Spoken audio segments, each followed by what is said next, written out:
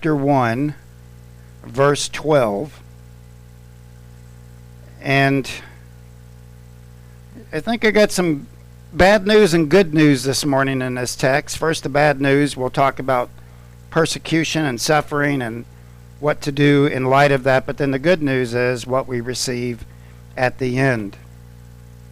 Authorship of James. There's 4 Jameses mentioned in the New Testament. There's James, the son of Zebedee and brother of John.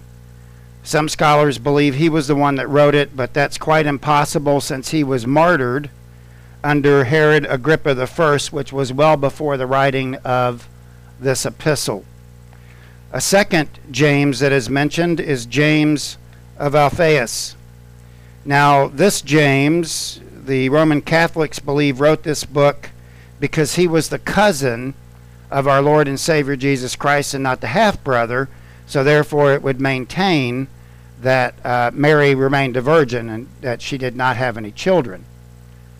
So most conservative scholars like myself believe that this is also impossible because James of Alphaeus, he was not prominent and therefore should not be considered. A third consideration is James, the father of Judas, not Judas Iscariot.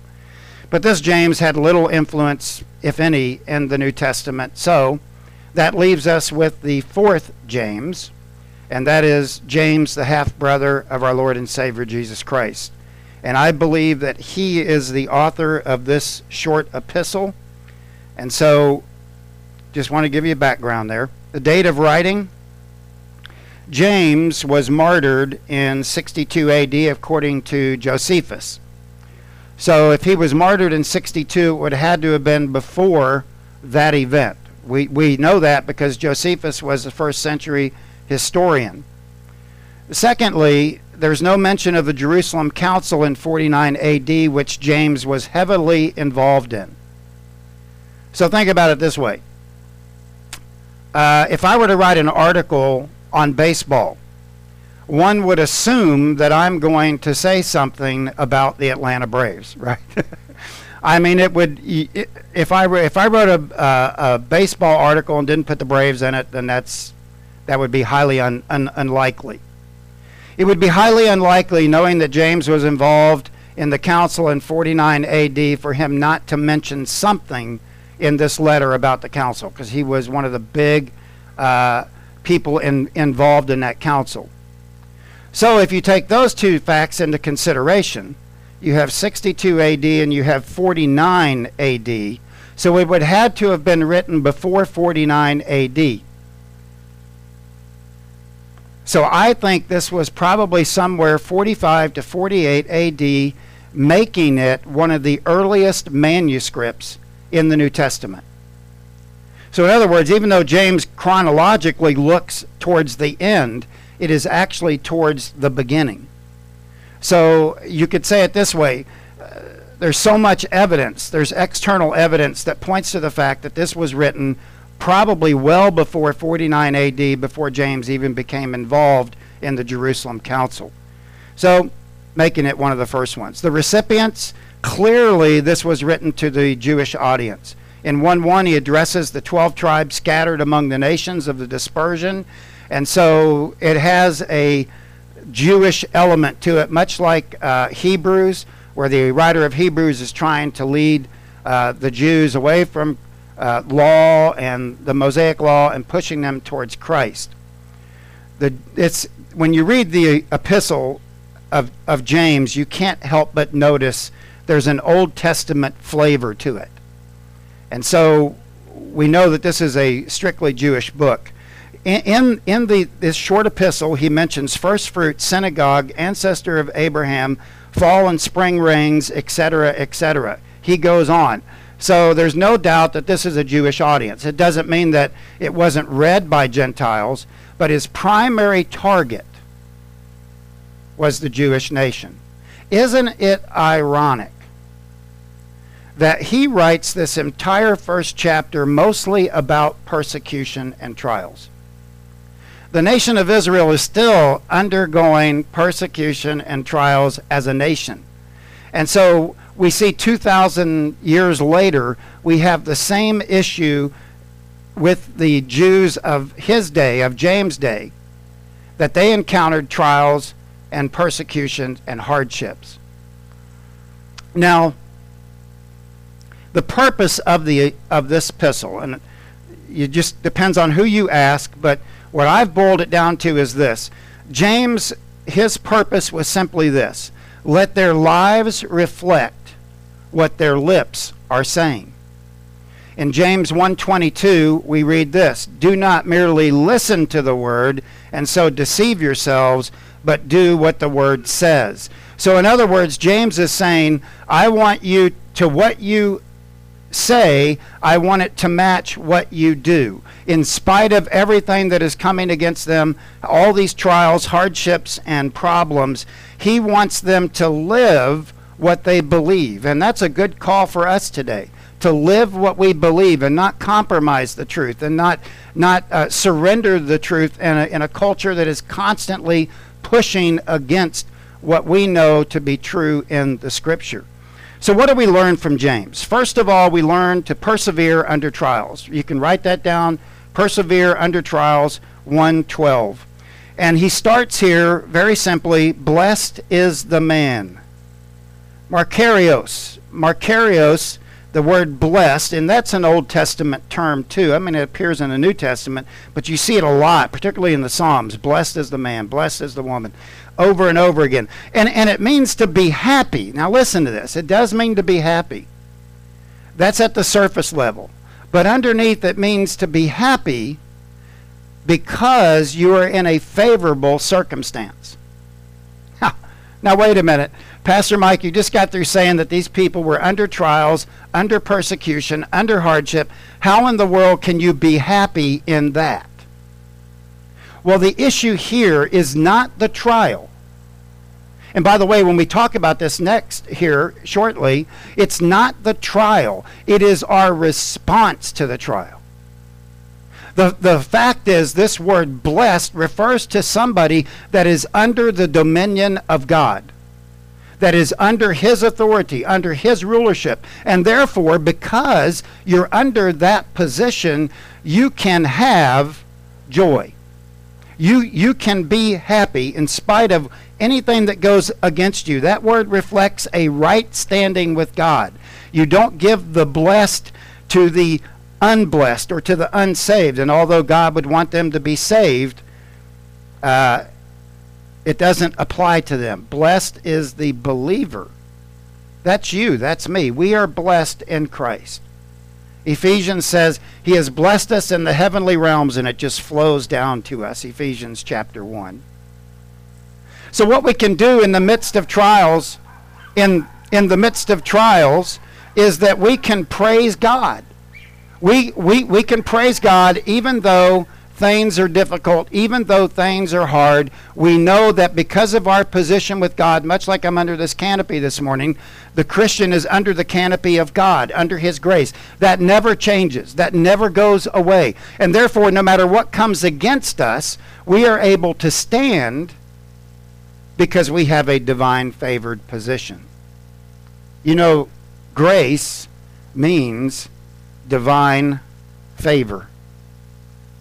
That's what you have. That's what I have this morning. Let me give you another one. Titus 3, 4, and 6. But when the kindness and love of God, that's our God, appeared, Jesus Christ appeared, he saved us, not because of the righteous things we have done, but because of his mercy. You think about this: kindness, love, mercy, saved. And then he goes on to write, but because of his mercy, he saved us through the washing of rebirth and renewal by the Holy Spirit, whom he poured out on us generously through our Lord Jesus Christ. That's your position this morning. If you are in Christ, you are blessed. You are abundantly blessed. And I know James writes, blessed is the man. In Greek, you have feminine, you have masculine, and you have neutral. This is neutral here. It refers to blessed is the person. It applies to any believer. It's not just the man here. There are places in Scripture where it is masculine, and you take it in the sense of man. But here, it is person. That applies to you. and me. We're happy because of the position that we have in Christ. Therefore, it becomes literally a firewall against anything that comes against us. We can still be happy. Now we move from attitude to action. Notice here, blessed is the man, he doesn't stop there, blessed is the person who remains steadfast. Remain steadfast is one word in the Greek. It's hupomeno. I love that word, hupomeno. To continue despite resistance. So here's what James is doing. He's saying, let's look at your position first. It is secure in Christ. You have a favorable position. But now our action is to stand fast, or to continue in the midst of persecution and hardship. And by the way, if we use James' own words, he talks about trials here. Go up to verse 2. You read this, consider it all joy, my brethren. That's the condition, blessed is the man. Consider it all joy, my brethren, when you encounter various trials. Various trials mean multifunctional trials. Trials that come from different realms, physical trials, spiritual trials, all kinds of trials that come against us. He notes here, count it all joy. Why? Because we have the position. When you have the position, you have protection. So he says, count it all joy, knowing that the testing of your faith produces endurance. We used to have a saying in the Army, no pain, no gain. So if you're going through trials and hardships this morning, and it may not be that your life is being threatened, but that you are going through a difficulty right now, I want to remind you of your position so that you know that you're blessed and that you can stand and go, okay, God's favor rests on me. I don't know how this is going to work out, how it's going to play out, but I'm going to let God do what God does. And that's the best place to do it. Because when we worry and worry and worry about stuff, all of us have failed, right? Every hand out here should go up. We've all failed. We've all been, you could say, well, I've been there and done that. I've done it. Situation comes in. The first thing I do is I forget my position. I forget that I'm blessed. And then I immediately run into the panic mode. Let endurance have its perfect result so that you may be perfect and complete, lacking nothing. Of course, he goes on and talks about wisdom in the midst of that. But these first 12 verses, it's all about trials. We're looking at one section of it. One section of the trial, which happens to be the apex where he puts it all together. Kurt Richardson in his commentary notes this: God wishes to use trials to produce believers who stand their ground through a devout life shaped by the Word of God. Let me read that again. God wishes to use trials to produce believers who stand their ground through a devout life shaped by the Word of God. That is absolutely true. James 1:22, be not only hearers but doers of the word. Trials come along. Trials come into our lives for a reason. I'm going to hold it there for a second, and we'll talk about that in just a minute. Now, what about the trial? Blessed is the man who remains steadfast under trial. Perosmos. And that word means to learn the true nature of something, or to test, or to examine. Here's what you need to remember. The trial is simply a test. The hardship is a test. It's not that the trial is going to change. And I know I've done it, you've done it, we've all prayed for a situation to change. And sometimes it does change, sometimes it doesn't. But the fact is, the trial is not the issue. The trial is you and me. The test is inward. For those of you that have your smartphones and you're looking at the PowerPoint, I've got a girl with her head down and she's taking a test. I've sat through a few classes in my life and had to prepare for all kinds of different tests. I don't like it because you have to study, you have to read the material, you have to do all this stuff. And then the day of the test, you're kind of nervous. What's the professor going to ask? I hope he asks on this because I really studied it. And then you get the test. Then you look at the questions, and depending on how well you studied, will determine on how well you did. It is not the test. It is what you do with the test. When I turned papers in, sometimes I got an A, sometimes I got a B, sometimes I got a C. The C was a reflection on my ability to study. I want you to understand this morning. What James is saying here is masterful, and it changes the dimension of how we encounter trials. The trial is not something, and we do know from Jesus, the bad stuff happens to the saved and the unsaved, the just and the unjust. The trial is not the issue. It's you and me. What are we going to pass the test? Are we going to look genuine? As genuine believers, are we going to pass the test? Not this. Don't ask what is the purpose of the trial, but what the trial reveals in me. Don't ask what is the reason this is happening. Ask what is my response to it. That's a huge shift, isn't it? When a trial comes, you go, wow, why is that happening? And it could be, but most of the time it is this. It's not the trial, it is my response to the trial, because I am being tested. This is a test. So if you can look at trials that way, when things come into your life, you start looking at the trial and you go, you know what? I'm being tested, but you know what? I'm blessed. I'm going to stay in that divine favor with God, and you know what? I'm going to trust God with this. So the next time something comes against you and it's uncomfortable, remember that you are being tested. Blessed is the man who remains steadfast under trial. Now, we've been talking a lot about the first part of this verse. The second part gives us the reason why we persevere under trial. James compacts it into one verse. And here he mentions, for our reward is promised.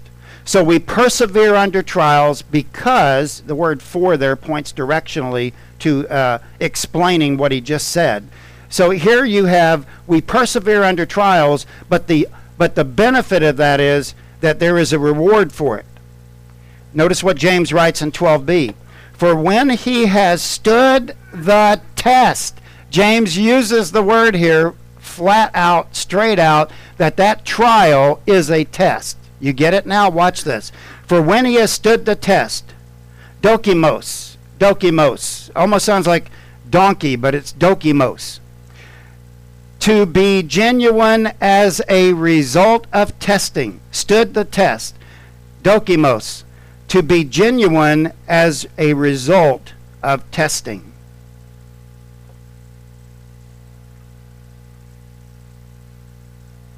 So, these trials come into our lives. We stand firm because we are blessed by God. We have that divine favor. And when we pass that test, God's able to see what's really in our hearts. I tend to think that if we flunk one test, God continues to test us in that area until we pass. I remember years ago when I took this was years ago, I was 16 and I was taking my driver's test. Thank God for grace. The first time, I didn't pass it. So I had to go back a second time. And I didn't pass it. I had to go back a third time, and I finally passed it.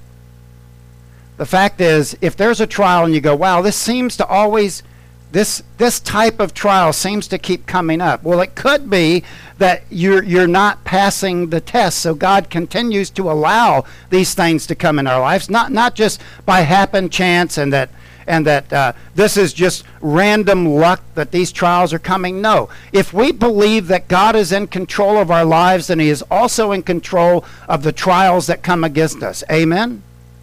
There's nothing that can come against us that God hasn't allowed. That's in Scripture too. But here he says, for when he has stood the test, to be genuine as a result of testing. God wants us perfect, lacking nothing. I wrote this. I'm going to have to explain it. But I wrote this. Salvation is really the process of becoming comfortable in our salvation. I want you to think about that. When trials come, I've heard people say this, and it's because they don't know any better. So when these trials come into their lives, they go, wow, I must not be saved because all of this stuff is happening to me. Why does it happen to me? Because God wants you to grow up. You're not supposed to and really, the base here, and I've heard this a lot too, the base is, well, if this stuff's happening to me, then I must not be saved. No, you're saved. This is the result of your salvation. So as you are growing in your salvation, you are becoming more comfortable with the fact that God is in control of your life. So when I said salvation is really the process of becoming, sanctification is really the process of becoming comfortable in your salvation, I'm not talking about sitting and never doing anything. I'm talking about allowing God to have his perfect work in your life. And as these trials come, you will notice there's trials that are in my life that they come and I go, well, I already know how to respond to that one. Why? Because somewhere down the road, I passed that test. It's the new ones on the horizon that give me a little pause. So I don't know what trial you're in today, but I'm going to tell you, you are blessed, and all you got to do is stand there, and because it really is our response to the trial, not the trial itself. Let's get the trial out of the way. It's really talking about you and me and how we respond to the trials. Another example, 1 Peter 1:7 says this. I love these verses. That the genuineness of your faith, being more precious than gold that perishes. This fits very well with what James just said. Though it is tested by fire, may be found to the praise and honor and glory at the revelation of Jesus Christ. Let me explain that. Back in the day, in Peter's day, James' day, they had goldsmiths, and they would have these big barrel-looking things, and they would put gold in there, and then they would put that gold in a furnace. They would heat it to an immense temperature so that gold begins to melt. As that gold melts, what is impure starts rising to the top. He takes it, the goldsmith takes it out of the furnace, and he sees the dross coming up to the top. And what he does at that point is he scoops the impurity out of the gold so that what is left is pure gold. That applies to you. That applies to me. These tests, these trials come to produce in us, to get rid of the dross in our lives. And what dross are we talking about? Sometimes it's sin. Most of the time it's lack of faith in God and his ability to handle any situation that comes against us. Isn't that right? You know it's right. I know it's right. Mostly what God needs to get rid of is my lack of faith in him to handle this trial, because I see it and I go, wow, that is a massive storm. By the way, we had a massive storm the other day. It was off to the side over here, and dark clouds, and you could see it rolling in. That's what happens. So the bigger the trials, listen to this, the bigger the trials, the more you are becoming comfortable in your salvation. Because if God is allowing bigger trials, that means you're big enough to handle it and to respond appropriately.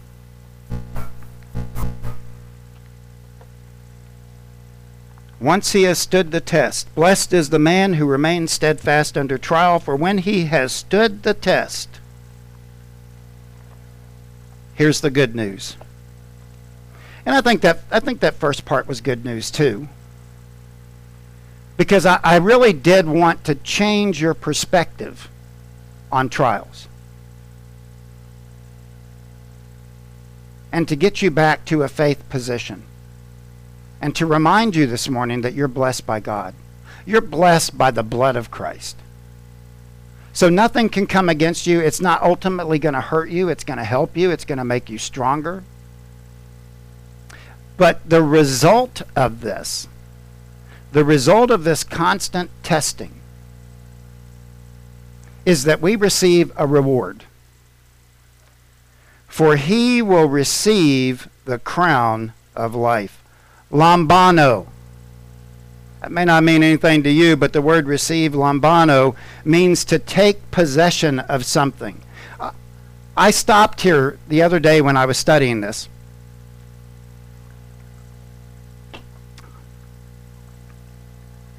And I thought, you know what? The whole Christian life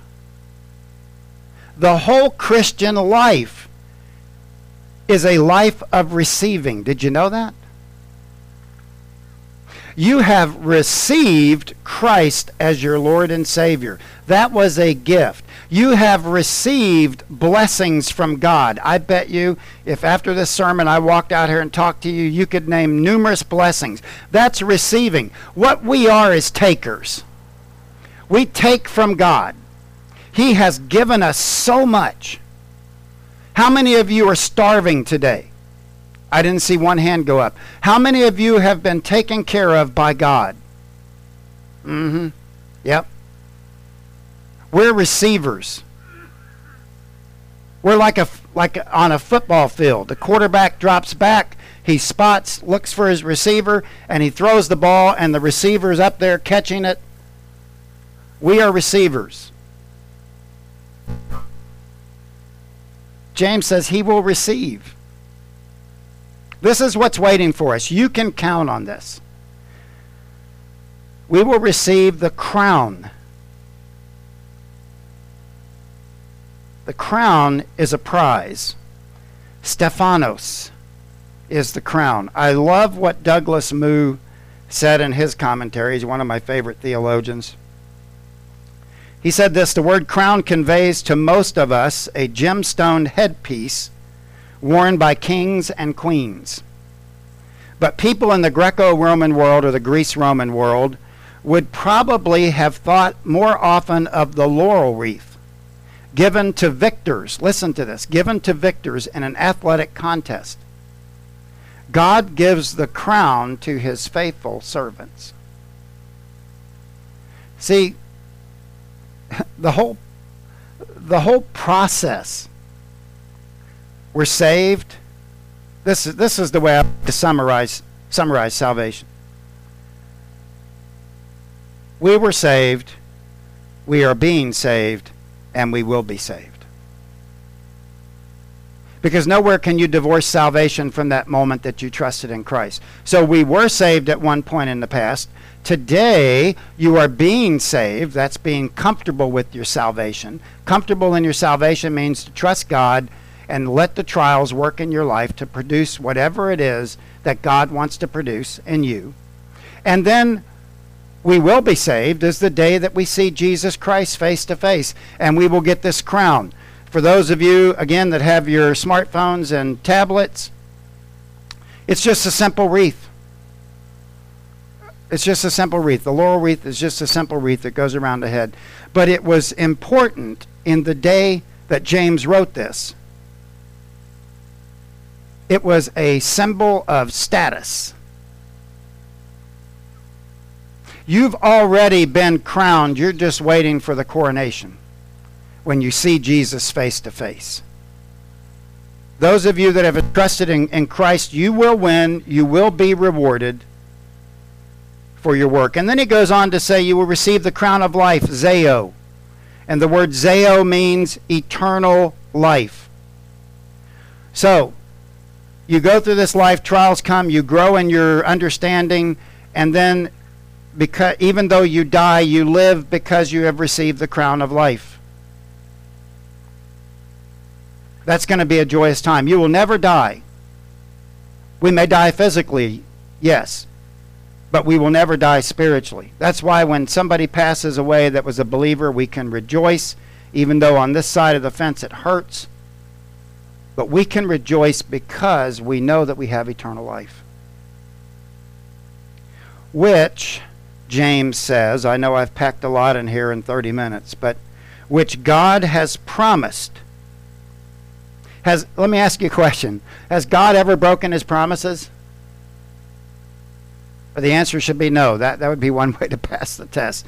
The answer is no. Epangelomai. Epangelomai means to announce with certainty that someone will do something. This is God's promise to us. That he is going to give us a crown as we continue to grow day by day, by day by day, growing more comfortable in that event that happened to me October 12th, 1981. That I grow closer and closer and closer to him, and God says he will give me a crown, he will give you a crown. To those who love him, agapao. You ready for this one? It means to love and admire somebody. Let me just ask you a question this morning. Yes, I'm hot too. It's hotter under this tent than you think it is. If it's 72 out there, it's 85 under here. Let me ask you a question this morning. Do you love Jesus? If you love Jesus, you can say to yourself, blessed am I. Blessed am I, because I am his.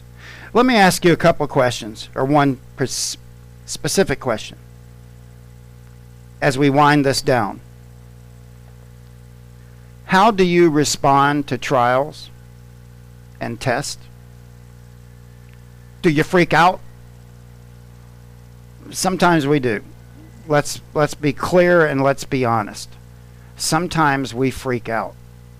So, if I could summarize this in very plain language, at least for me, the less I freak out, the more I am growing when a trial comes along. That's really the key, brothers and sisters. It's how you respond to the trial. The goal is to get better at our responses in the trial. When that trial comes, you go, okay, you know what? I see it. I know it's there. God knows it. I'm just going to stay steadfast. You begin to grow because then you're trusting God, not trusting yourself. I mean, it usually doesn't go well when you try to do it yourself. So it's better just to trust him. It's okay. This is a test. I'm going to trust God and not be overwhelmed by it. How many of you are in a test or a trial today? This is what I want you to do this week. I want you to forget about looking at that trial, and I want you to look at what God is trying to produce in you. The test is never about the trial. The test is about you. And then spend the rest of your life here in this earth trying to pass the tests that come along. And when it's over, you'll receive the crown of life. And that's what I have for our church this morning. I pray that